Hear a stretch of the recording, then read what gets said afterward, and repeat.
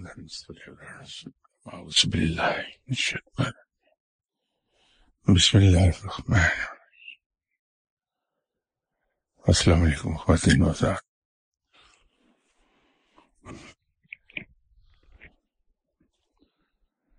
یہ کسی صاحب نے فرمایا ہے کہ please guide us step by step how to achieve required level of غور و فکر.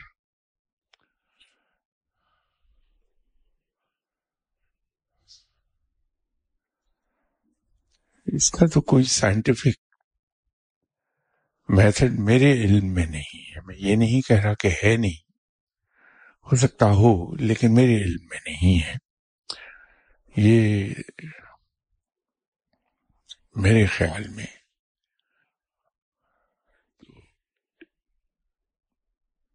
صرف جو کچھ بھی آدمی چیز پڑھتا ہے یا سنتا ہے، دیکھتا ہے،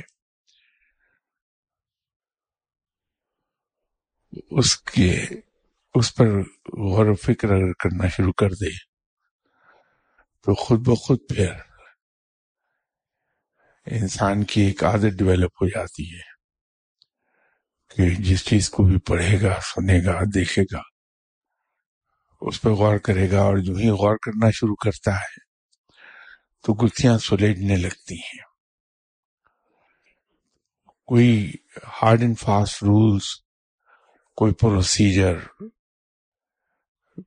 یہ میرے علم میں نہیں ہے. میں تو اسی میں یقین رکھتا ہوں کہ صرف غور و فکر شروع کر دیا جائے تو خود بخود ہی پھر گتھیاں سلیجنے لگیں گی.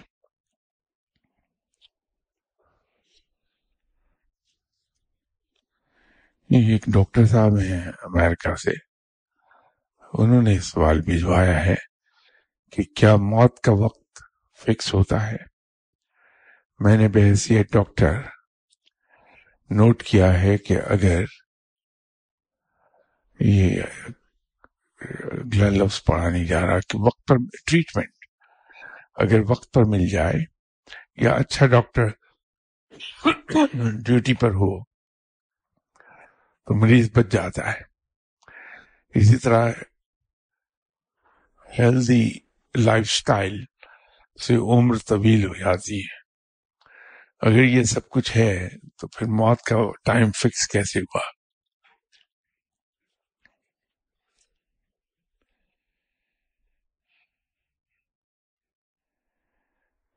بالکل آپ نے صحیح لکھا، اور یہ بات پوچھی جانی چاہیے جب کوئی بھی ہمیں یہ کہتا ہے کہ موت کا وقت معین ہے، تو یہ سوال کیا جانا چاہیے کہ اگر موت کا وقت مقرر ہے تو پھر اگر اچھا ڈاکٹر مل جائے تو آدمی بچ کیوں جاتا ہے؟ اگر پراپر ٹریٹمنٹ ہو جائے تو آدمی بچ کیوں جاتا ہے؟ آپ کے سوال کا جواب تو میرے پاس نہیں ہے، لیکن خود آپ سے میں کچھ سیکھنا چاہوں گا کہ جس ہاسپٹل میں آپ ڈاکٹر ہیں وہاں بڑے بڑے اچھے ڈاکٹرز ہوں گے، ان کے پاس جتنے مریض آتے ہیں کیا سبھی بچ جاتے ہیں یا کچھ بچ جاتے ہیں اور کچھ اللہ کو پیارے ہو جاتے ہیں؟ اچھے ڈاکٹرز کے پاس آ کر بچ جانے والے اور اللہ کو پیارے ہو جانے والوں کی ذرا ریشو نکالیے آپ. تو اگر ہم یہ سمجھ لیں کہ اگر اچھا ٹریٹمنٹ ہوا اور اچھا ڈاکٹر ملا تو مریض بچ جائے گا، تو وہ انتقال کیوں کر گئے لوگ اچھے ڈاکٹر کے ہاتھ میں اچھے ٹریٹمنٹ کے باوجود؟ جو سربراہ ہیں مختلف مملکت کے، سعودی عرب کی مثال لے لیجیے، بے پناہ پیسہ گورنمنٹ کے پاس بھی اور حکمرانوں کے پاس ذاتی طور پہ بھی، لیکن کیا کوئی ایسا ان میں سے حکمران ہے جو اللہ کو پیارا نہیں ہوا؟ باوجود دنیا کا سب سے اعلیٰ ترین ٹریٹمنٹ اویلیبل ہونے کے باوجود دنیا کا سب سے بہترین ڈاکٹر مل جانے کے سبھی گئے.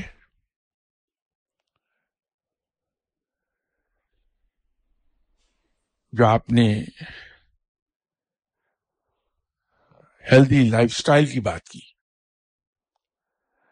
میری معلومات اور میرے تجربے کے لحاظ سے امریکہ میں کھانے پینے کی چیزیں بہت خالص ملتی ہیں. وہاں ایڈلٹریشن کا کوئی سوال نہیں ہے. یو کے اور جرمنی وغیرہ میں چیزیں بہت خالص ملتی ہیں، بہت اسٹرکٹ لاز ہیں وہاں. کیا وہاں ینگ ایج میں ڈیتھ نہیں ہوتی لوگوں کی؟ تو اگر ہیلدی لائف سٹائل اس بات کی ضمانت ہے کہ انسان کی عمر بڑی طویل ہوگی، تو پھر وہ ینگ ایج میں کیوں چلے جاتے ہیں دنیا سے؟ بات یہ ہے کہ ہر شخص کے موت کا وقت بھی معین ہے، موت کا طریقہ بھی، اور موت کی جگہ بھی، مقام بھی، اور وہ اپنے وقت پر چلا جاتا ہے. اور یہ جو بعض اوقات اب انتقال ہو گیا ان صاحب کا، جامعہ اشرفیہ میں تھے، ان کو مہلت ملی تھی. اور یہ تجربہ خود میرے ساتھ بھی ہوا کہ میرے مرشد صاحب وہ حالت نظام میں تھے.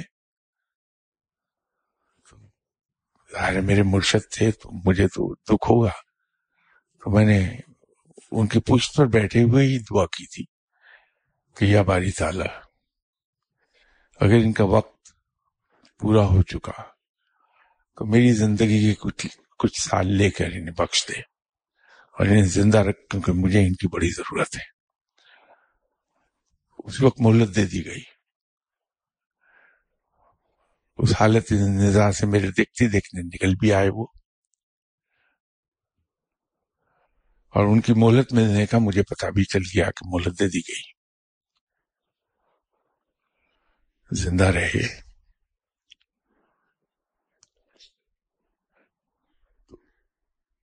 وقت بعض کا ٹلتا ہے، لیکن ٹلتا اسی طرح ہی ہے پھر کہ کوئی آدمی اللہ سے دعا یہ کر دے کہ میری عمر کے کا کچھ حصہ انہیں عطا کر دے تو ٹل جائے گا.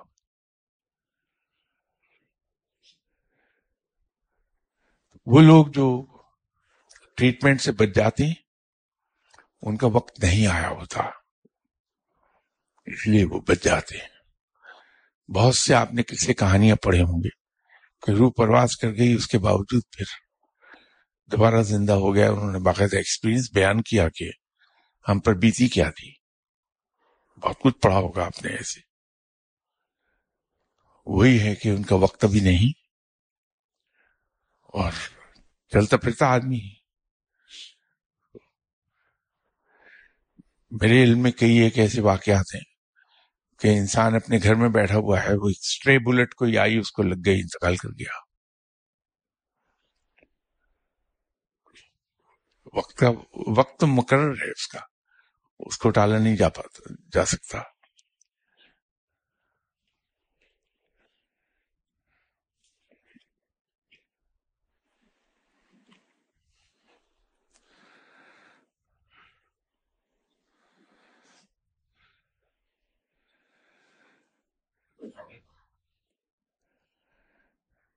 یہ کسی صاحب نے خواب کے بارے میں پوچھا ہے کہ کچھ حضرات اپنے آپ کو خواب میں تواتر کے ساتھ ٹرین، جہاز اور کار میں سفر کرتا ہوا دیکھتے ہیں. اس سفر میں وہ آپ کے ڈیرے پر آنے والوں کو بھی دیکھتا ہے. ان خوابوں کا مطلب کیا ہے؟ بھائی، خوابوں کے معاملے پہ بہت مرتبہ یہاں بات ہوئی، اور میں ہمیشہ ایک عرض کیا کرتا ہوں کہ ہمیں پہلے یہ فیصلہ کرنا ہوگا کہ مومن خوابوں پر جیتا ہے یا جیسے قرآن میں کہا گیا ہے کہ اپنی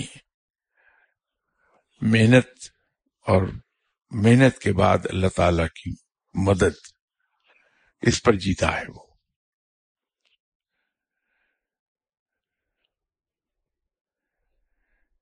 یہ ہمارے یہاں بہت سی چیزیں ایسی رواج پا گئی جو مومن یا مسلمان جو بھی آپ کہنا چاہیں اس کو زیب نہیں دیتا.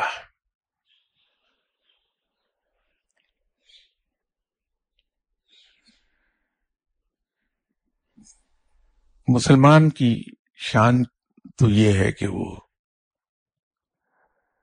بھرپور محنت کرتا ہے اور نتیجہ پھر اللہ کے سپرد کر دیتا ہے، یہ کہہ کے کہ باری تعالیٰ میں جو کچھ کر سکتا تھا میں نے دیانتداری سے کر ڈالا، تو اس محنت کو قبول فرما اور مجھے اس کا بہترین نتیجہ عطا فرما دے، اور پھر بیغم ہو جاتا ہے. خوابوں کے پیچھے مسلمان اور مومن تو نہیں بھاگتا. نہ مومن اس بات پر بھاگتا ہے کہ میری طرح اگر بیڈ سے اٹھنا ہے اور چپل پہننی ہے بیڈ سائڈ پر رکھی ہوئی تو پہلے میں کسی پیر صاحب کو ٹیلی فون کروں گا کہ حضرت میں بیڈ سے اٹھ کے چپل پہننا چاہتا ہوں، دعا فرمائیے کہ میں آسانی سے چپل پہن لوں.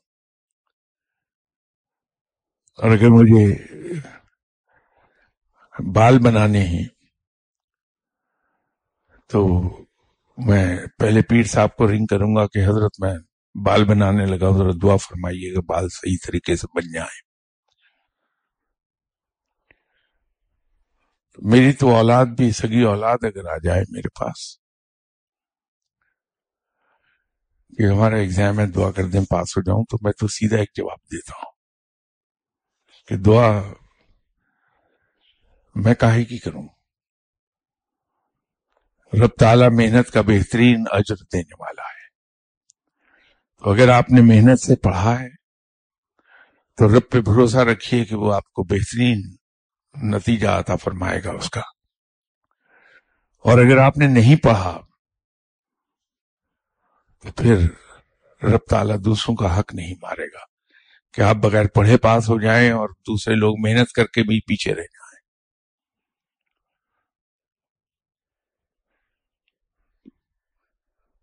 اگر بیٹوں میں سے کوئی آ جائے یہ کہنے کے نوکری کے لیے دعا کر دیں تو سیدھا جواب ہوتا ہے کہ اللہ نے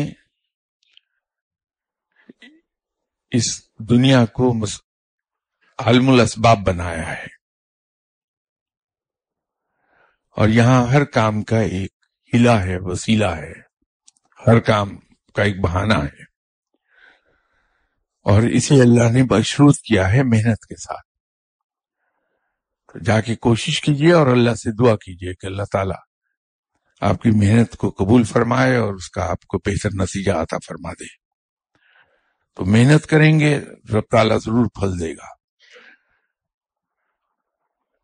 میں تو ذاتی طور پہ اس میں یقین رکھتا ہوں کہ پہلے بھرپور محنت کر لی جائے، پھر رب تعالیٰ سے درخواست کی جائے کہ یا باری تعالیٰ ہم نے اپنے تئیں بھرپور کوشش کر لی تو ہم پر رحم فرما، مدد فرما ہماری، اور ہمیں بہترین نتیجہ عطا فرما دے. اور اللہ دے دیتا ہے.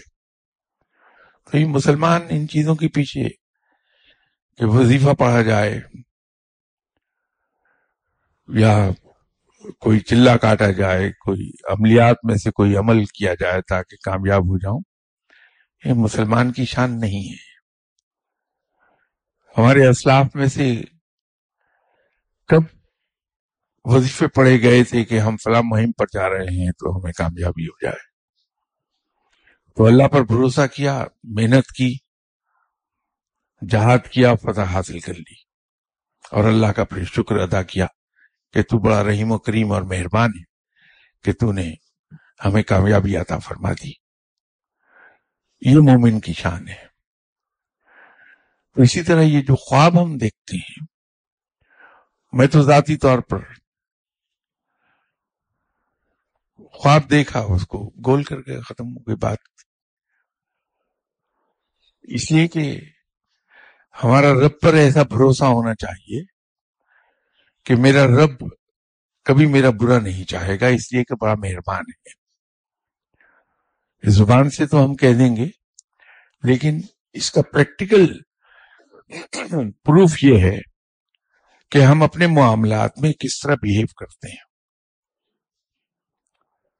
تو اگر رب تعالیٰ پر یہ پورا بھروسہ ہے کہ میرا رب بڑا مہربان ہے، وہ میرا بھلا چاہتا ہے، اس کی طرف سے جو فیصلہ آئے گا میرے بہترین مفاد میں ہوگا، دل میں بھروسہ ہے، لاکھ خواب غلط دکھائی دیتے رہے، آدمی کہہ لگاتا ہے، ایک طرف کر دیتا ہے ان کو، میرا رب موجود ہے، خود وہ میری حفاظت بھی کرے گا، میرے مفاد کو بھی دیکھے گا، مجھے انعام بھی دے گا میری محنت کا۔ آپ مسلمان کی اسی شان کے ساتھ جیے کہ رب پر بھروسہ پورا اور اس کے ساتھ بہترین محنت، اللہ تعالیٰ کامیابیاں ہی کامیابیاں دے گا انشاءاللہ۔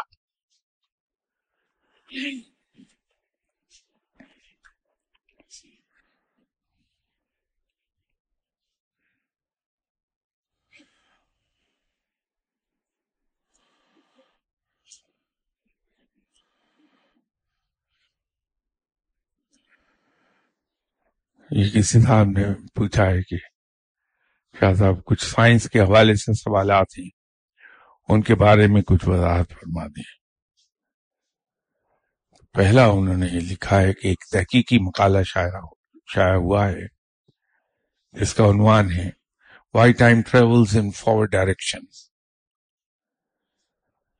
اگرچہ اس میں کوئی مناسب توجہ تو پیش نہیں کی گئی، مگر کچھ سوالات ذہن میں ابھرتے ہیں، تو مہربانی کر کے اپنے علم کی روشنی میں وضاحت کر دیں۔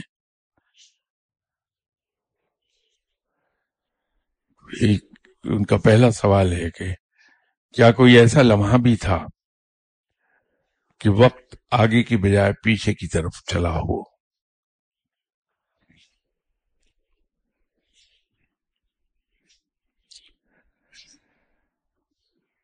ایک چیز ہمیں یاد رکھنی چاہیے کہ قرآن میں رب تعالیٰ نے ایک چیز کو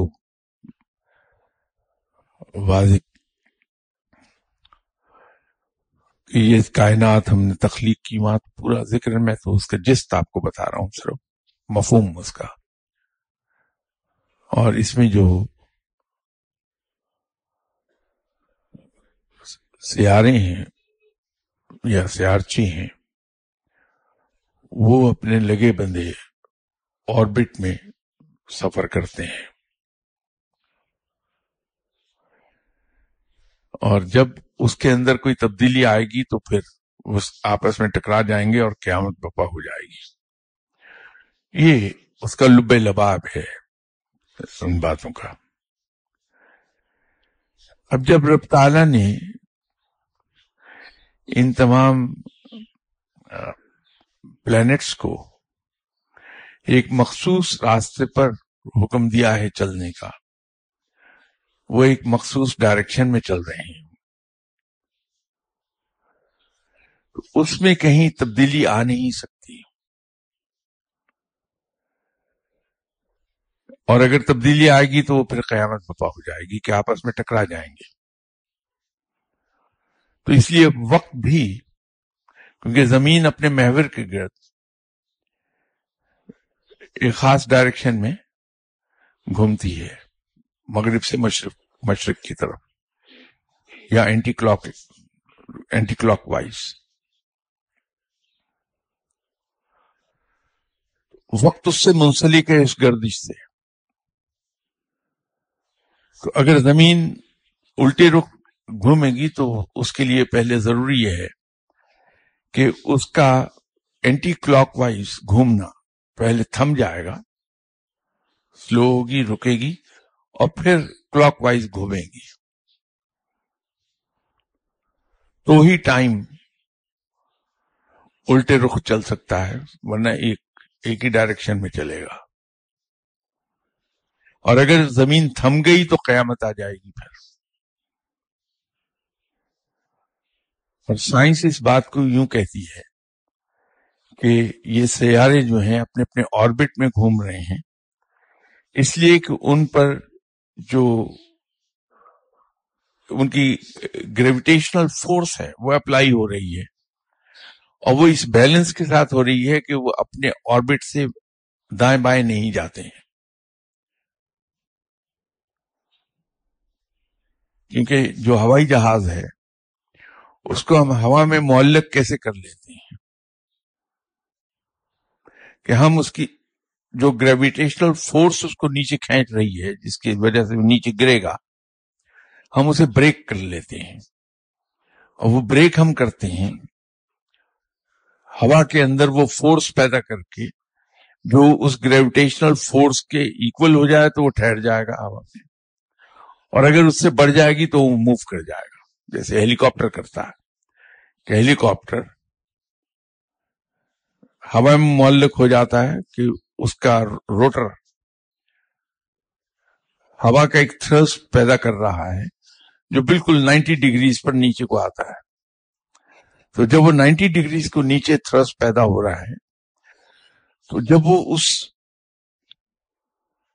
क्या काउंटर कर लेता है जो ग्रेविटेशनल फोर्स उस पर अप्लाई हो रही, जो उसे जमीन की तरफ खींचेगी हेलीकॉप्टर को, तो वो मुअल्लक हो जाता है एक जगह पर, ना नीचे आता है ना ऊपर जाता है। लेकिन अगर रोटर की स्पीड को बढ़ा दिया जाए तो थ्रस्ट बढ़ जाएगा, और वो फोर्स जो काउंटर फोर्स के तौर पे काम कर रही है वो बढ़ जाएगी, उससे वो जमीन से बुलंद हो जाएगा, ऊपर जाना शुरू हो जाएगा। अगर रोटर को स्लो कर दें, उसका थ्रस्ट जो है वो रिड्यूस हो जाए, तो जिस रेशो से उसका थ्रस्ट ग्रेविटेशनल फोर्स की निस्बत कम होगा, उसी स्पीड से हेलीकॉप्टर नीचे को आएगा। लाइकवाइज जब हम उसके रोटर की पिच तब्दील कर देंगे, उसके ब्लेड्स के एंगल तब्दील करेंगे अंदर बैठे हुए, तो उसकी जो हवा के थ्रस्ट की डायरेक्शन है वो 90 डिग्रीज के बजाय अगर 85 डिग्रीज हो गई, 80 डिग्रीज हो गई, तो वो आगे को बढ़ना शुरू कर देगा। इसी तरह अगर रिवर्स हम कर देंगे तो वो पीछे को चलना शुरू हो जाएगा। तो ये जो ग्रेविटेशनल फोर्स है, इसके अंदर जब खलल वाक़ होगा तो ये तमाम सैयारे, प्लैनेट्स अपने ऑर्बिट से हट जाएंगे और आपस में टकरा जाएंगे। साइंस ये कहती है। वक्त को तो एक सिमत में ट्रेवल करना ही है, ये थमेगा उस वक्त जब कयामत बपा होगी, अदरवाइज वो एक ही डायरेक्शन में मूव करेगा।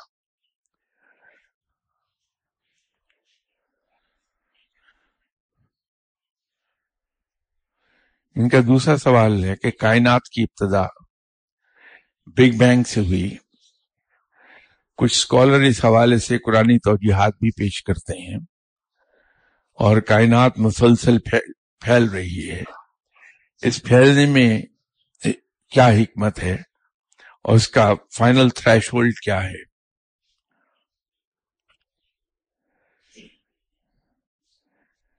ये कुरान भी इस बात को کہتا ہے اگرچہ الفاظ مختلف ہیں، بگ بینگ کا لفظ اس میں قرآن میں یوز نہیں کیا، رب تعالیٰ نے کن کہا اور یہ کائنات 6 دن اور 6 راتوں میں قائم ہو گئی۔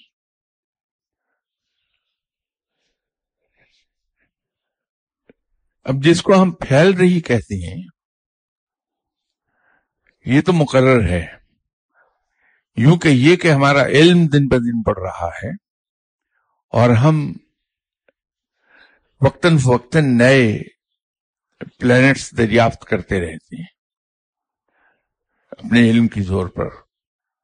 ہمارے ہاں جو ٹیلیسکوپس ہیں وہ پاورفل بن رہی ہیں، جو پاورفل بنتی جا رہی ہیں نئے نئے ہم پلینٹس دریافت کرتے چلے جاتے ہیں، اور اس کو ہم یہ کہہ رہے ہیں کہ پھیل رہی ہے۔ وہ ہمارے علم کا ہے، اس لیے میں جتنے بھی فقیر لوگ ہیں یہ ایک بات کہتے ہیں، یا تصوف یہ کہتا ہے کہ انوینشن نام کی کوئی چیز نہیں دنیا میں، ڈسکوری ہے کہ ہمارا علم بڑھتا ہے تو وہ چیزیں جو ہماری کم علمی کی وجہ سے ہماری نظروں سے اوجھل ہیں اس کے بارے میں ہمیں ادراک ہو جاتا ہے۔ اس ادراک کو ہم یہ کہتے ہیں کہ ہم نے انوینشن کی ہے۔ در حقیقت انوینشن نہیں، وہ ڈسکوری ہے کہ چیز تو پہلے سے موجود ہے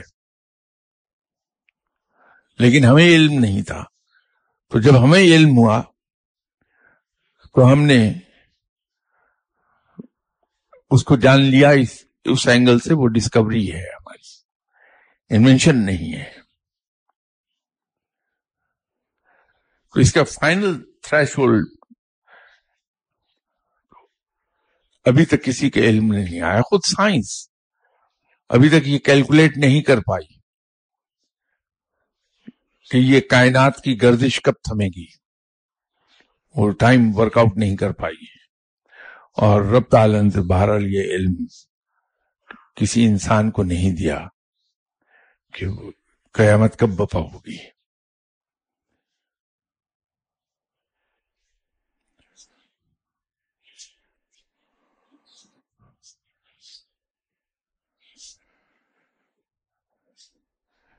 تیسرا ان کا سوال ہے کہ وقت کی رفتار ایک ریلیٹو کوانٹٹی ہے جو کہ ہمارے نظام شمسی کے مطابق ہے، اور دوسری کائناتوں میں یہ ایک مختلف رفتار ہوگی۔ کیا خدا تعالیٰ کے باقی نظام میں جو اس کائنات کے علاوہ ہیں وقت اپنا وجود رکھتا ہے، اور وہاں وہ کس اکائی کے ریلیٹو ہوگا؟ بات یہ ہے کہ ہر پلینٹ کی اپنے ایکسس کے گرد گھومنے کی رفتار مختلف ہے۔ وہ ڈپینڈ کرتا ہے کہ وہ کتنا قریب ہے دوسرے اپنے سیارتوں کے، اور یہ آپ نے بالکل درست کہا ہے کہ ریلیٹو کوانٹٹی ہے جو ٹائم کو ہم میئر کرتے ہیں، یہ ریلیٹو کوانٹٹی ہے، ایک کائنات کی دوسری کائنات سے نہیں ملے گی۔ اس لیے جن پلینٹس تک انسان نے رسائی حاصل کی ہے اس کے بارے میں وہاں دن اور رات کی لینتھ مختلف ہے ہماری زمین سے، اور وہ ایک دوسرے سے ویری کرتی چلی جاتی۔ تو رب تعالیٰ کے یہاں بھی وقت کا تعین جو ہے وہ ایک ڈفرینٹ اسکیل سے ہے کہ ہمارا ایک دن اللہ تعالیٰ کے کتنے منٹ کے برابر ہے۔ تو وہ ریلیٹو ہے آپ کس پلینٹ پر ہیں اور اس کی رفتار کیا ہے ایکسس کے ارد گرد گھومنے کی، کیونکہ ٹائم کا تعلق ایکسس کے گرد گھومنے کی، محور کے گرد گھومنے کی رفتار سے ہے، اور سورج سے اس کا اپنا جو سورج ہے اس سے فاصلے پر ہے، لیکن ہر کائنات کا اپنا ایک علیحدہ. اس لیے تصوف میں ایک بات ہم کہتے ہیں کہ پوری یونیورس میں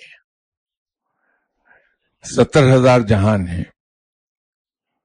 اور 20,000 عالم ہیں. وہ عالم اصل میں ایک ہمارا یونٹ بنتا ہے، جیسے زمین ہے، اس کا سورج ہے، چاند ہے، یہ ایک عالم بن جائے گا.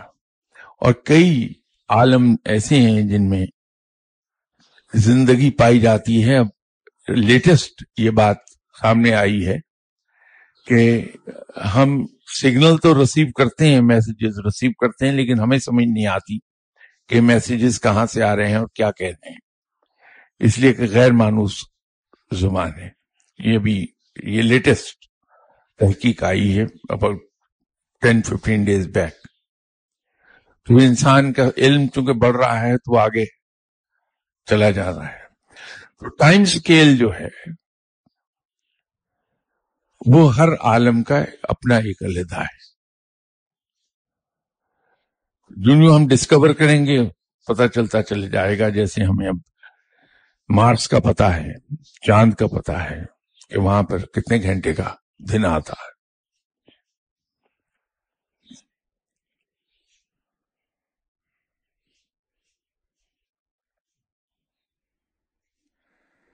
ان کا دوسرا سوال،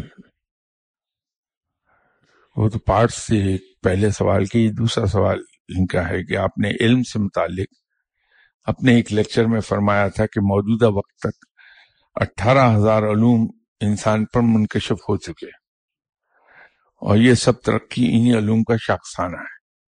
سوال یہ ہے کہ کیا یہ سب علوم کسبی تھے یا عطا کردہ تھے؟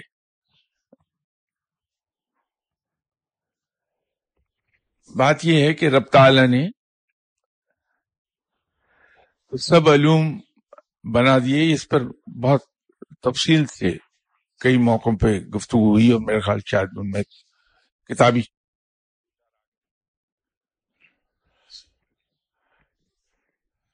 اس کو اگر آپ پڑھیں گے تو بڑی کلیئر ہوگی بات. یہ جس کا آپ نے کوٹ کیا ہے معاملہ، ایون اس گفتگو میں بھی یہ بیان کیا ہے کہ کس طرح سے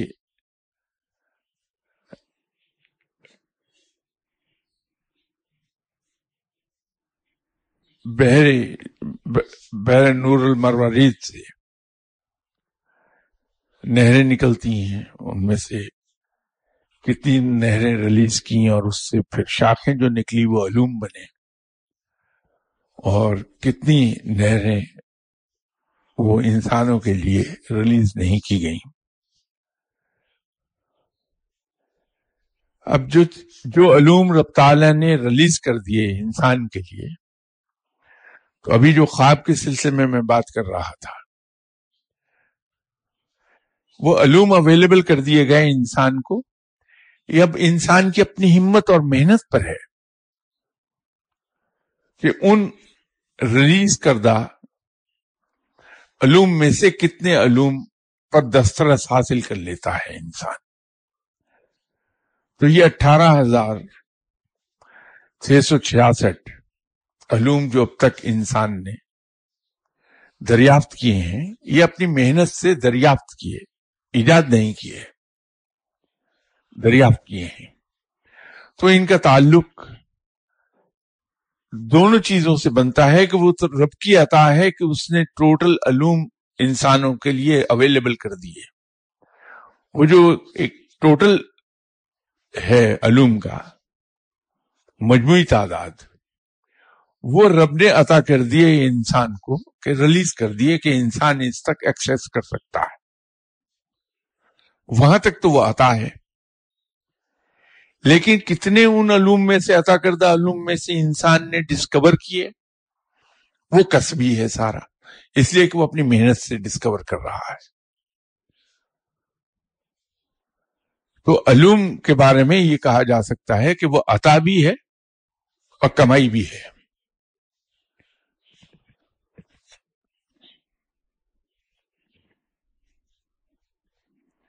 اسی سوال کا دوسرا حصہ ان کا کہ علوم دنیا کے ظاہر ہونے کا، علوم دنیا کے ظاہر ہونے کا تھریش ہولڈ لیول کیا ہے. جیسا کہ آپ نے بتایا کہ اہل علم پر 50,000 علوم ظاہر ہو گئے تھے، پھر ان کو تباہ کر دیا گیا. اور ایک اور روایت ہے کہ ایک قوم کو علم کی زیادتی کی وجہ سے تباہ کیا گیا، اور جب فرشتہ عذاب لے کر آیا تو ایک گڈریے نے ٹھیک ٹھیک حساب لگا کر اس کی لوکیشن بتا دی تھی.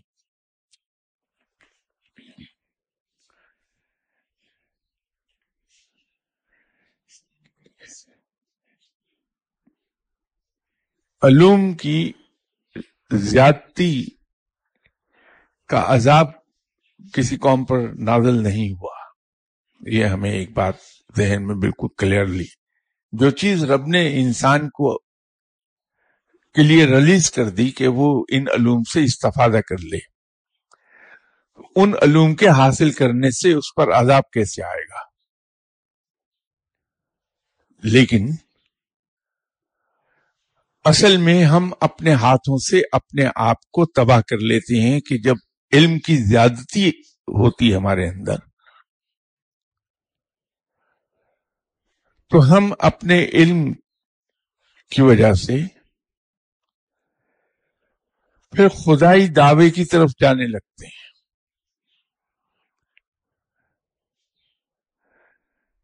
ہمارے یہاں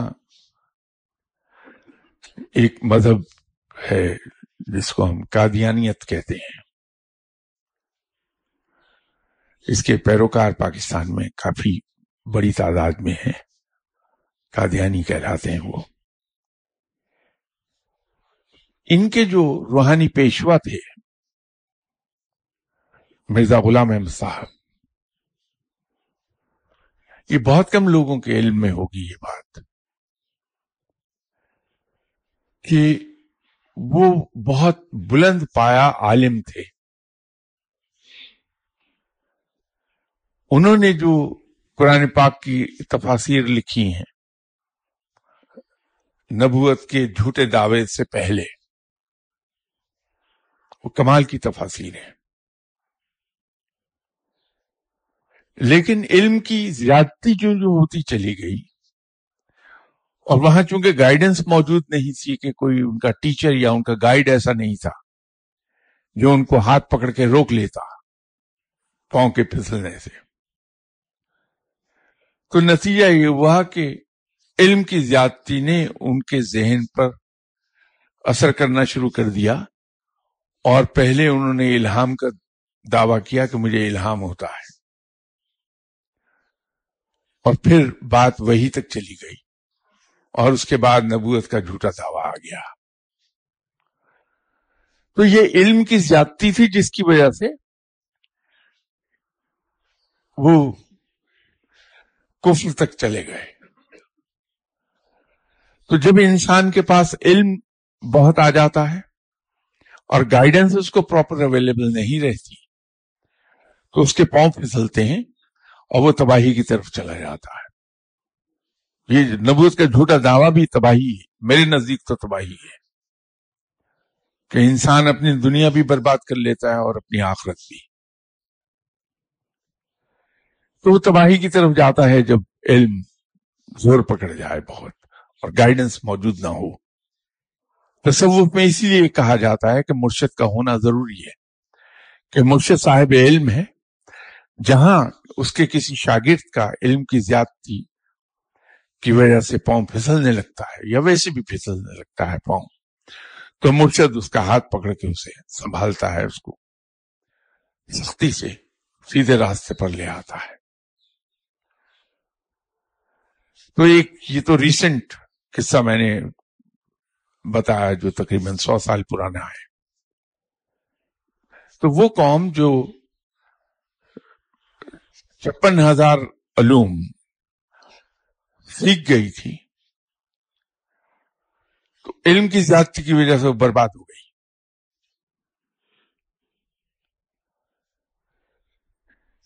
اگر ہم آہستہ آہستہ علم بڑھتا ہے ہمارا اور ہمارا گائیڈ ہے کوئی، پھر انسان فلاح کی طرف جاتا ہے، بربادی کی طرف نہیں جاتا.